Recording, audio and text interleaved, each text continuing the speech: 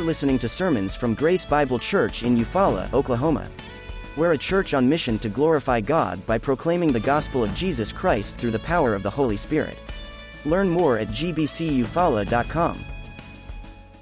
John says, "And by this we know that we have come to know Him, if we keep His commandments.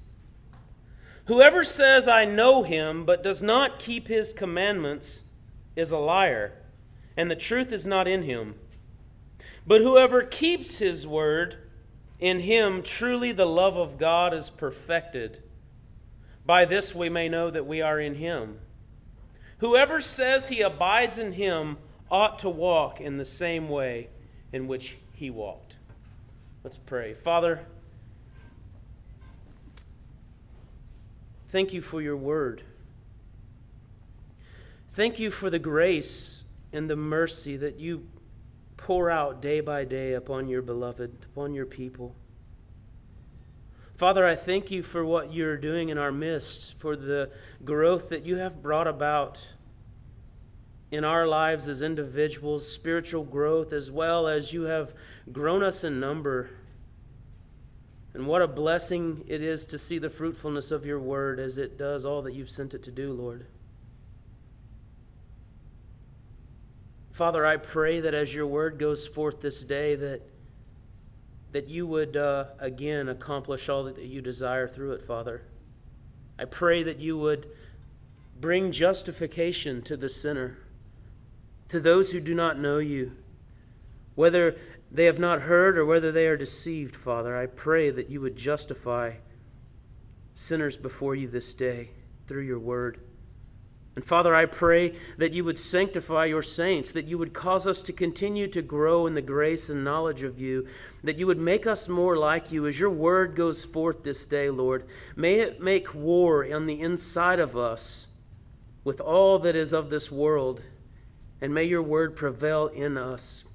Make our lives to be fruitful for Your glory and for Your great name, O God. And help me, Lord. Help me as a sinful man to proclaim a word that is holy. Give me words to speak, O God. And give us all ears to hear, eyes to see. In Jesus' name, amen. So the title for the sermon today is Knowing Christ, the Test of Christian Conduct. The Test of Christian Conduct. John is writing this letter so that we would know, right? This is a word that is used about 40 times in this letter. 10% of that is in this particular text. 4 times he uses the word know. He wants you to know. He wants you to know. No guessing, no wondering, right? He wants you to know. You are either not in the faith or you are in the faith. You either have assurance or you are still in your sins. Right? He wants us to know. And the test that's before us today is the test of Christian conduct. Right? The first test that we were given, we saw in the first 4 verses. The first test was the doctrinal test. If you remember what John is doing here. And by the way, back up just a second here, right? As we're reading through this, it's like there's 2 things going on at one time. He's exposing sin and he's giving assurance. You're either in one camp or the other. He's either exposing your sin and showing you that you're not really in Christ, or he's giving you assurance that you are in Christ. Right? And so the first test was of a doctrinal test that if you are in the church and you say you belong to God, it must be in the person of Jesus Christ. It is Jesus, the person, through His work and through what He has done and what God sent Him to do, that salvation comes to man. It is by Jesus and through Jesus alone that man is saved. right? And the Gnostics of that day, or what would become Gnosticism of that day, right? They believed, again, that all spiritual is good and all material, natural, physical things are bad. So as long as we're spiritual, these natural things don't matter, right? The physical doesn't matter was their ideology. So they disregarded their sin. They disregarded their conduct. They disregarded everything of the natural world as though it was meaningless, and they claimed to be spiritual people. John is challenging that, right? It's not about being spiritual. It's about the person of Jesus Christ. It was the doctrinal test. The second test was the sin test. Right? What do you do with your sin? Do you see your sin? Right? If you confess your sin, he says, then the blood of Jesus covers you. You have forgiveness of sin. So are you the one who says that you have no sin, or are you the ones who have laid your sin at the foot of the cross of Christ, believing upon him for salvation? That's test number 2. And today, in the first word, we see and. Right? He's changing ideas here. He's changing ideas. He is shifting to the next test. The next test is that of obedience. It is that of our morality, that of our behaviors, of our conduct. Right? This is the test of Christian conduct. Do our words match up? Do our actions match up to our words, what we say? Right? I think this is important for us. I think this is critical for us. It's been such a blessing to see this gathering grow. It's not only for us. I'm hearing this from multiple pastors that I know in different places, that sudden growth is coming in particular churches that are seeking to be faithful to God, to the Word of God. Right? And I think that it in part is because that we see that the day is drawing near. Right? Evil is increasing in the world, and people want to know the truth, in part. 2, I think there are a lot of churches who have lost their way. A lot of people who call themselves pastors who have departed from preaching the Word of God faithfully, and it's shallow, and people want the Word of God.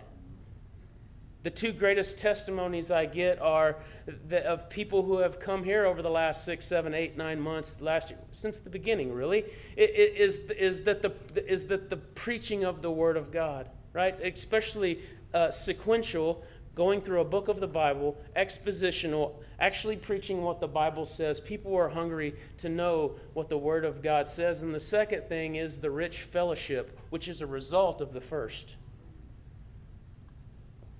This is a timely letter, right? This for us, right? To know, to have assurance that we are indeed in the faith, right? John wants us to know. This is the test. This is a pass-fail test. This is either you get it all right or you get it all wrong. This is not graded on a curve. This is the test of our Christian conduct or lack thereof. So let's look at this together, starting in verse 3. The first thing we see is that your conduct must be consistent with your confession. Your conduct must be consistent with what you confess. He says, "And by this we know that we have come to know Him, if we keep His commandments." By this we know that we have come to know, right? This word know is more than just a simple knowledge, right? I can know about something and not be intimately acquainted with that something, right? This is a knowledge that's not surface level. This knowledge is an acknowledgement. To know is to acknowledge. In Exodus 1:8, there was a new Pharaoh, right? There was a new king in Egypt. It says in Exodus 1:8, "Now there arose a new king over Egypt who did not know Joseph." He was not acquainted. He did not acknowledge Joseph, that great servant of the Lord who interpreted a dream and saved the people of Egypt. He did not acknowledge Joseph. Right? He did not know him. To know is to acknowledge. Christ says that his sheep know his voice. Right? John chapter 10, verse 27, my sheep hear my voice, and I know them, and they follow me. They acknowledge his voice as being the voice of their shepherd. And they carefully follow where their shepherd leads. We must acknowledge Christ, that he is God, that he is the Son of the Father, that he is the Savior of his people, and that he is Lord over all. To know him is to acknowledge him. To know him is to experience him. 2 Corinthians 5:21 says, for our sake he made him, Jesus, to be sin who knew no sin, so that in him we might become the righteousness of God. Jesus did not know sin. Right? That is to say that he never experienced sin. To know him is to experience his love and power. His power that pardons sin. His power that bursts forth genuine love in our hearts. His power that subdues our sinful passions. His power that comforts us in our time of need. His power that enlightens and lifts us up. And every other blessing that flows from the Holy Ghost proceeding from Christ to us. To know Jesus is to acknowledge Jesus, who he is and what he has done. To know Jesus is to experience his love and power. To know Jesus is to commune, to have communion with Christ, right? Speaking with him in prayer and praise, laying bare our hearts to his heart,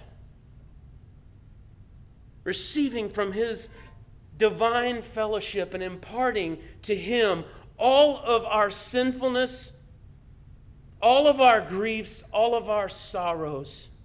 To know him is to commune with him. That is what it means to know. Do you know?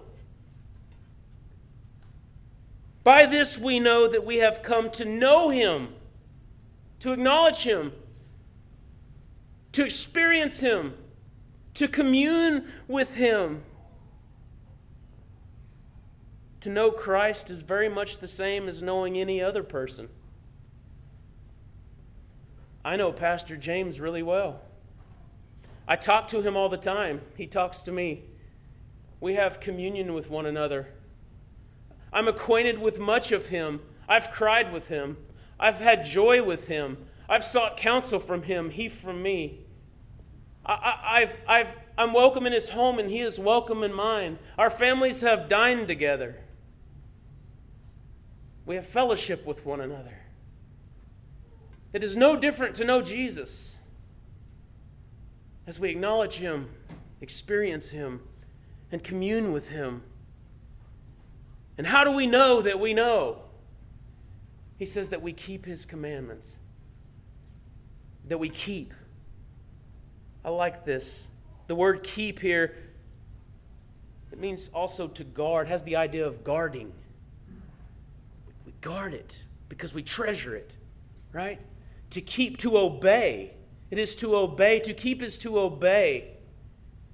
And it's in the present tense, which means it's an action in process that's not complete.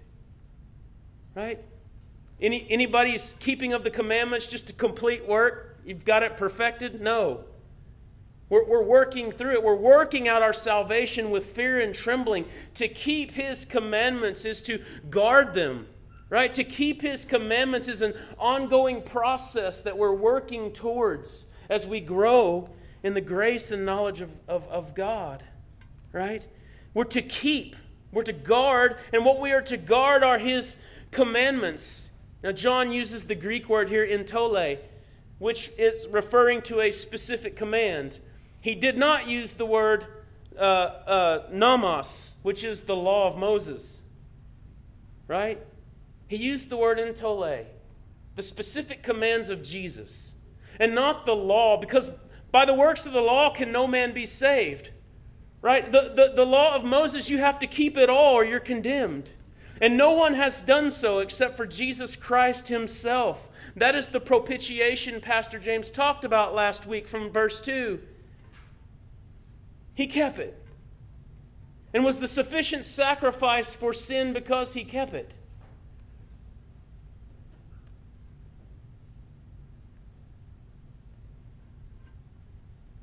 But the law of Jesus, the words of Jesus, the commands of Jesus, in the new covenant, it is a covenant that is filled with grace. Right? We seek to fulfill the law of Christ. We seek to fulfill the commands of Christ. And we can't do that perfectly. Right? Some people would look at this and say, well, I can never measure up. No, you can't, but Christ did. There's grace. There's grace in the keeping of his commandments. But we have to desire to do so. There has to be a desire deep down within us to do what Christ commands. We are to guard the commands. Right? And what are those? Right? There are many. For instance, John 15, Jesus says in verse 12, "This is my commandment, that you love one another as I have loved you. Greater love has no one than this, than someone lay down his life for his friends. You are my friends if you do what I command you." There's one. He said the same thing in the chapter before, or in chapter 13, verse 34. A new commandment I give to you, that you love one another just as I have loved you. You also are to love one another. By this, all people will know that you are my disciples, if you have love for one another. John goes to great lengths to show the commandments of Christ are seen in our love for one another. Real love, genuine love, the love that God has shed abroad in our hearts is displayed from us to our brothers and sisters in Christ. It's by that, Jesus says, that the world will know that you're my disciples. There's one command. What did Jesus say when the Pharisees tried to trick him? Which one's the greatest of the commandments? As though they were going to try to trick him and get him to pick a favorite one so that they could, cast stones at him. And he says to love the Lord your God with all your heart, all your soul, your mind, and your strength. And the second one's like it, to love your neighbor as yourself. He just summed up all 10 commandments in one statement. There's a command of Christ.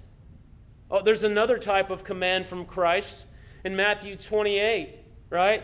All authority in heaven and on earth has been given to me, Jesus says. There's the authority it comes by. All authority in heaven and earth has been given to me. Go therefore, right? Into every nation, making disciples, baptizing them in the name of the Father, the Son, and the Holy Spirit, and teaching them to observe all that I have commanded you. There we see it again. To observe his commandments. To keep his commandments. It should be the objective of every Christian to search out all that Christ has commanded, to meditate on his commands, and to make them the law of their homes, the law of their lives. We must keep them in our hearts. Proverbs 4:23 says, "Keep your heart with all vigilance, for from it flows the springs of life." When we keep his word in our heart, it's what comes from us. Right? It's not what goes into a man that makes him unclean, it's what comes out. We're to guard our heart. We're to keep our heart with all vigilance. He has written his word on our hearts. Right? He has written his word on our hearts, and we must desire to fulfill them. There's desire at play here. Are you desiring to keep the commands of the Lord? Again, what John is disputing is Gnosticism. Right? There's those that have come into the church and mingled with the people of God that say that these physical things don't matter. What I do doesn't matter as long as I'm spiritual. And John's saying, what you do must match what you say. Your conduct must be consistent with that which you confess. Right? I think in our own day, What this is attacking the face of is what's known as antinomianism. It's a big confusing word. The word anti means against. Nomos, I said a while ago, means the law. Against the law. And there are many in our own day, even proclaiming from pulpits that the law no longer matters. That Jesus fulfilled the law, so the law no longer matters, and it's all love and grace and mercy and daisies and roses. And they neglect sin. They neglect the real issues. They're against the law, as though that doesn't matter anymore. Jesus didn't come to abolish the law, but to fill it up on our behalf. The moral law stands. It's important, right?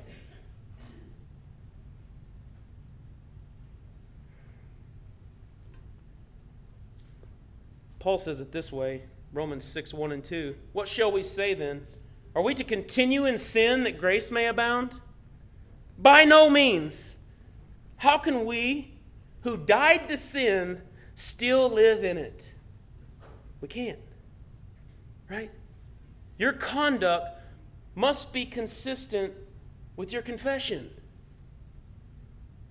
If you are walking through this life claiming to be a Christian, but not doing the things that Jesus says to do, if your actions aren't adding up, you know it.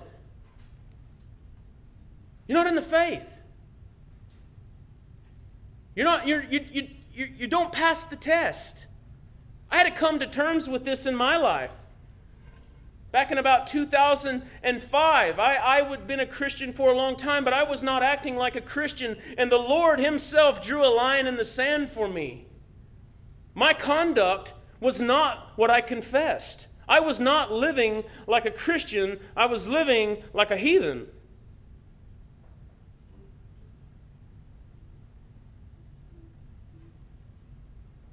And if that's you, if you are living a life, a hidden life, if you do things in secret that you don't want everybody in here to see, that's a problem. That's a problem. Because your confession, your conduct must match your confession. Your behavior should look like that of a Christian. There must be obedience to the commands of Jesus Christ and a desire to do so. There is grace in it. We're going to fall short. That's why He just said, my little children, I'm writing these things that you may not sin. It's implied. It's a process. We're working through it. But if anyone does sin, we have an advocate with the Father, Jesus Christ, the righteous. Number 2, growth in conduct reveals God's love at work in you. Growth in our conduct, in our behavior, in our obedience to Christ reveals God's love at work in us. Right? Look at verse 4 and 5. He says, whoever says, I know Him, but does not keep His commandments is a liar, and the truth is not in him. Right? Whoever says, I know Him, so they're claiming this acknowledgement of Jesus. They say they've experienced Jesus. They say they commune with Jesus, but does not keep His commandments. He's a liar and the truth not in him. Listen to what Charles Spurgeon says about this verse. The man that says, I know Christ, and does not keep His commandments is making his own damnation sure. He signs, seals, and stamps it every day. By his profession of being a follower of Christ, he confesses that he knows what he ought to be, yet by his actions he proves that he is not what he ought to be. And so he is bearing witness against himself, judging himself, condemning his own soul, and challenging the dread sentence of everlasting perdition. God save us from such a lie as this, says Spurgeon.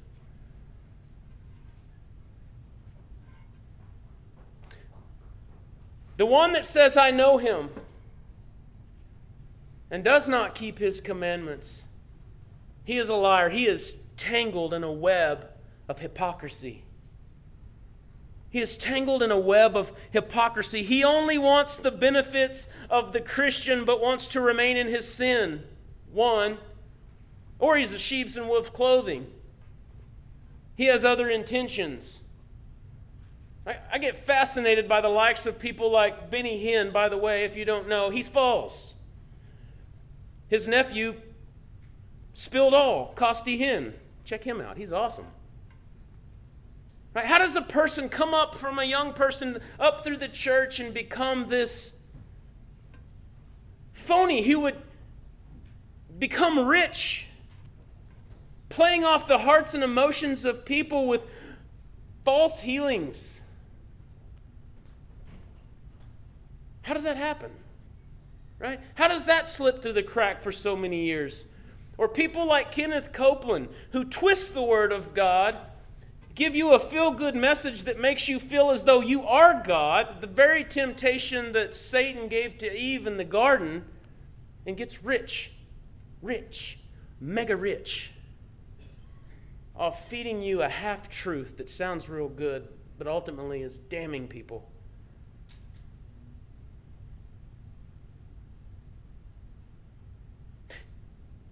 He who says that he knows, yet does not keep his commands, he has heard the holy, inerrant word of God and twisted it to suit his own passions. He has lied to himself, he's lied to others, he's lied to God, he has robbed God. And if he will rob God, he will rob his own father and mother, and he will rob anybody for that matter. Right? The one who says they know him, but their life does not reflect it in their actions, has lied to God by their false confession. And to what end? Reminds me of a man named Judas Iscariot, who was closely acquainted with Jesus, who walked with Jesus, who spoke with Jesus, who carried his money bag, was his treasurer. And he knew the language. He knew the talk. He dwelt among the people of God. But in the end, what happened? Matthew 26:14. Then one of the 12, whose name was Judas Iscariot, went to the chief priest and said, "What will you give me if I deliver him over to you?" And they paid him 30 pieces of silver. And from that moment, he sought an opportunity to betray him. And his end was a gruesome, disgusting death apart from God in eternal damnation. Right? But, verse 6. 5. But whoever keeps his word, in him truly the love of God is perfected. Right? Two verbs I'm going to draw your attention to. One we've looked at, keep, right? Keep is a process. It's present. It's in progress. It's not complete. We're to keep his command. We're keeping his word. We have a practice of keeping his word. Right? The second one I want to draw your attention to is the word perfected. This could also mean complete, genuine, perfected. The love of God is perfected. And that one who keeps his word. This verb is perfect tense. Something that happened in the past that affects you right now in the current state. How did God demonstrate his love for us? And that while we were yet sinners, Christ died for us. Christ died not only to justify you, to give you a legal standing before a holy God. He died that you would be sanctified, that you would continue to grow and to make a practice of keeping his commands and grow in holiness and Christ's likeness. And not only did he die for that, he died for your glorification. That final salvation for when we see him will be like him. He died sealing your perfection. And we are walking in it now. Right? It is the love of Christ. It is the love of God at work in us that is causing us to keep his commands.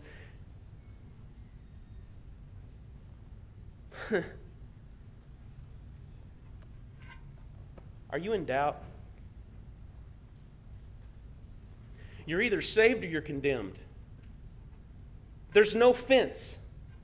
There's no line. You don't have one foot in and one foot out. You're saved or you're condemned. Right? If you are not forgiven, your sins lie on you. You are standing in the wrath of God. Hell awaits you if your sins are not forgiven.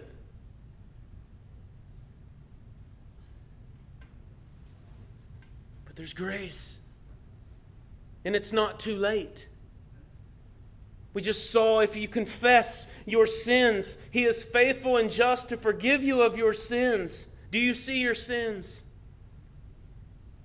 If you are not keeping His commands, if you are saying that you are a Christian, that you are a believer, if you speak the language but your life does not look like a Christian's life, if you are not walking the walk, if your actions don't measure up, confess your sins. Bring your sins to the cross, where blood and water flowed for the sins of all who would believe upon Him, where the just, perfect life of Jesus will be counted to you because of His work, because of confessing your sins, for putting your faith in the Lord Jesus Christ. He will forgive your sins and grant you His righteousness, and grant you the power and the Holy Spirit that causes us to walk in grace. Growth in conduct reveals God's love at work in you. The love of God can be clearly realized when you put into practice obedience to His Word. This practice cannot be achieved apart from the work of the Holy Spirit on the inside. Right? It takes God to produce godliness in a human being. You can't produce it. You can't pull up your bootstraps and grind it out to be holy. It takes God to produce godliness. And if the Holy Spirit is at work in you, and you're keeping His commands, you're keeping His Word, you're striving, you have a desire to fulfill the commands of God, to be like Christ, and you're moving in that direction, it is because the power of the Holy Spirit is at work in you, and God is doing that work. It's been perfected in Christ, and it's coming to pass. That's assurance of your salvation. You have assurance. One of the biggest things that drive me crazy in the church, and it's been since the beginning, mainly since 1600, is the idea that you can lose your salvation. They need to read 1 John. You can have assurance. You can know. You can't lose your salvation. Jesus said, nothing can pluck you from my hand. No one can pluck you from the Father's hand. All who come to me, I'll never cast out, but I'll raise them up on the last day. He who has the power to annihilate your sin and seat you in heavenly places has the power to keep you for eternity. You can have assurance of that which Christ gives. If the Holy Spirit is at work in you, if you look back to the moment that you said, I believed, and you look at where you're standing right now, if you have grown in holiness, it's not because of you, it's in spite of you. It's the work of God in you. You slowed it down. And me. It's God at work. That could be the definition of grace. God at work. Is His grace at work in you? If so, you have assurance. You have assurance of salvation. What a beautiful truth. Third, your way of life reveals if you know Jesus. Your way of life reveals if you know Jesus. Look at verse 6. Whoever says he abides in Him ought to walk in the same way in which He walked. More verbs. There's a lot of verbs in here. Whoever says he abides. One of John's favorite words. One of John's favorite words. John 15 is my favorite chapter in John, and John is my favorite book. John 15. He uses this word over and over, abides. Abides, right? This means to continue in, to remain in, to stay in. Whoever says that he abides, that he continues, that he remains in, that he stays in Christ, ought to walk in the same way in which he walked. Ought's an interesting word. It means be in debt. Right? It means be in debt. It can also mean here be necessary or have a moral requirement. Have a moral requirement. If you say you abide in Christ, in Jesus, you have a moral requirement then to walk in the way in which he walked. Right? And walk. This is our behavior. This is our conduct.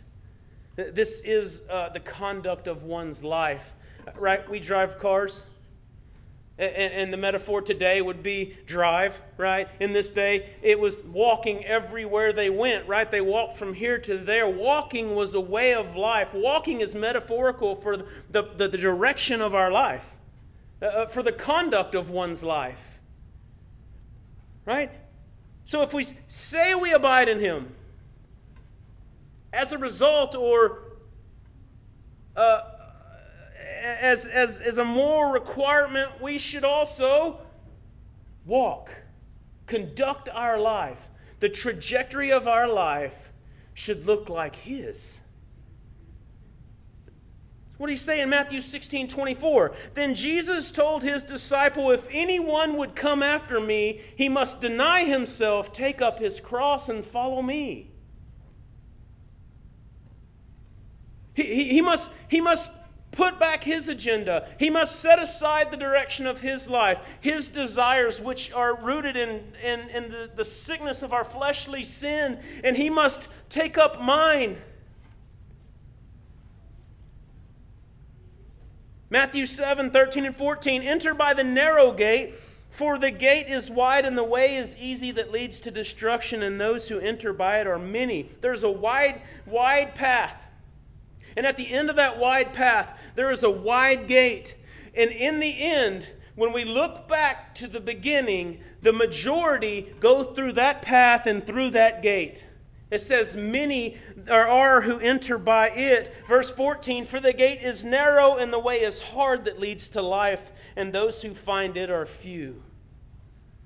We ought to walk as he walked. That is a walk down a narrow path. That is a walk to a narrow gate.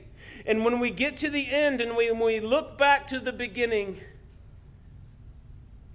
throughout all human history, it will be few who walked the narrow path. It will be few who entered by the narrow gate. Right? So how should your walk look? What should your way of life be? Because it is your way of life that reveals whether you know Jesus or not. One, it should be that of a new nature. It should be that of a new nature. You must be born from above. You must be born again. He must have taken your hard heart, your heart of stone, and given you a heart of flesh. He must have cleansed your sin. He must have given you a new heart and a new spirit. And with that new heart and that new spirit, we now desire the things of God and no longer the things of the world, because we have tasted and we have seen that the Lord is good. We walk with a new nature, right? We're still prone to sin in the flesh, but the heart is made new. The spirit, our being is made new. He is working on the inside to produce on the outside Christ's likeness. We walk with a new nature. Number two, we walk in the continual filling of the Holy Spirit. Right? In Ephesians 5, he says to be filled with the Spirit. And that translates in Greek to be being kept filled with the Holy Spirit. We need to be renewed day by day in the Spirit. We need to be filled with the Spirit, right? When we are filled with the things of the world, and it happens, we get sidetracked, we get distracted, and we fill ourselves with the things of this world. But when we come back and say, Lord, help me, refocus me, help me, oh God, and He fills us, the Spirit never leaves us. Yet there are times we are less full than more. We need to be filled with the Spirit daily. We need a fresh anointing daily. We need a fresh filling of the Holy Spirit so that we can discern, so that we can put to use the armor of God, so that we can be about the Father's business and not just about our own, so that we can love the things that God loves throughout our day and hate the things that God hates as they come our way. We need to be continually filled with the Holy Spirit. That'll produce a Christ-like walk. Number 3, a strong resolve to walk in His ways. We need a strong resolve. Are you in Christ? You should have a strong resolve to walk as Jesus walked. When it was for the joy that was set before Him that He despised the shame and went to the cross. His face was set on your redemption. His face was set. He did not veer to the left nor the right. He knew what He must go through, and He did so in obedience to the Father. Is your face set upon Christ's likeness? Is your face set upon the end mark, on the goal? Paul says, I press on towards the mark. Are you pressing on towards the mark? Do you have a strong resolve to love Christ and to follow His footsteps? Is your face set upon that eternal joy that waits you? Are you investing for that time, or are you investing for this time? We need a strong resolve. And take hold. Number 4. For our walk to be like His, we need to commune with Him. We need to commune with Him.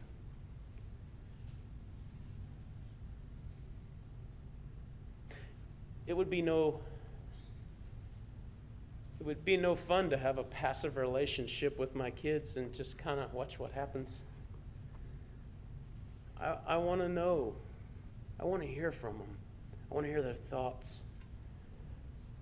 I want to hear their desires. I want them to tell me the story about how that happened, why that happened, about their adventures today.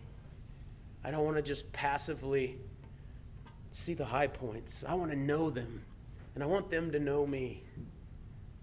Right? In the same way, we must commune with the Lord Jesus Christ. We can know Him. Right? In order to walk in the way in which He walked, we have to talk to Him. We have to pray. We have to pour our heart out before Him. Sharing every joy, every act of thanksgiving for what He has done, and every sorrow and tragedy that comes our way.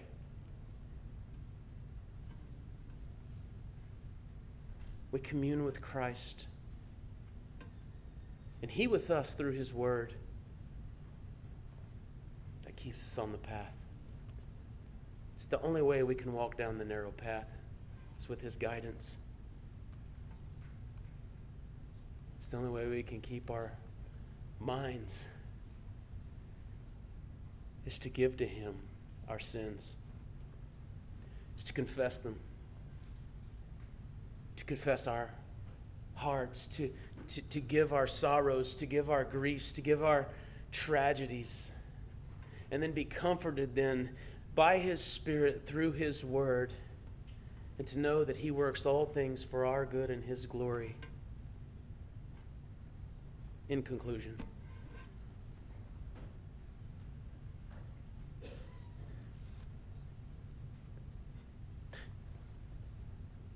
is the process of your life,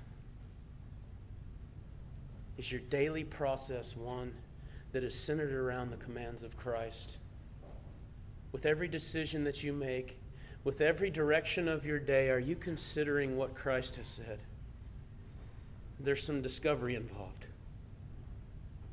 Right? We're discovering His commands more and more each and every day, but as we do, it's a process. Are you keeping His commands? Are you guarding Him? Are you guarding the Word of God that is hidden in your heart and seeking to fulfill that by loving one another? It takes killing our own pride to love another. Right? Are we loving God with all our heart, soul, mind, and strength? Are our emotions and our knowledge and our doing, are all those things just because of our love for God? Are we consumed by the love of God in all these ways? With our heart, with our soul, with our mind? Are we meditating upon the Word of God, seeking to keep His Word? Are you abiding? Are you abiding? Are you continuing in? Or are you just kind of coming and going? Enough to hold the door open. Right? We're to remain in, continue in Jesus. And if we do, we ought also to walk. Right? The conduct of our life ought to match our confession. And if we say that I am in Him, if we say that I know Jesus, then who Jesus is and what Jesus has done should have such an effect on our life, in our life, that our conduct looks like His and is growing to be like His and is going somewhere, bringing God glory. God is glorified in our obedience. God is glorified when we confess our sin, when we do fall short. God is glorified because of Christ, because of His work on behalf of sinful man. Do you know Him? Do you know Him? Do you have this assurance? You can have this assurance. Amen. Let's pray. Father, thank You for today. Thank You for Your word. I thank You that we don't have to wonder. There are many people around the world today who wonder if they've done enough. And we know that only Christ has done enough. And we thank You for that revelation. Father, I pray if there is anyone in this room who is lying to You, who says that they know You, but they live a secret, hidden life, who says that they know You, but they're condemning themselves by not walking in the way they ought, I pray that You would bring conviction of sin, that they would lay their sin at Your feet, that they would confess You, that they would believe upon You, and that they would receive the sweet redemption that You give in Christ Jesus our Lord. And that You would bring them into obedience, because only You can produce that in the human heart and the human mind. Father, I pray for any who would wrestle with the assurance of salvation, and I pray that they would be comforted in Your Holy Spirit today as they see that You're at work in their heart, in their mind. It's not just an emotion, it's not a feeling, it's change that has come in spite of them, and they desire You, O God, and I pray that that assurance would be a blessing to all who have it today. I thank You for Your grace, O God. Thank You for Your mercy. Thank You that we can know. Thank You for Jesus. It's in His name we pray. Amen.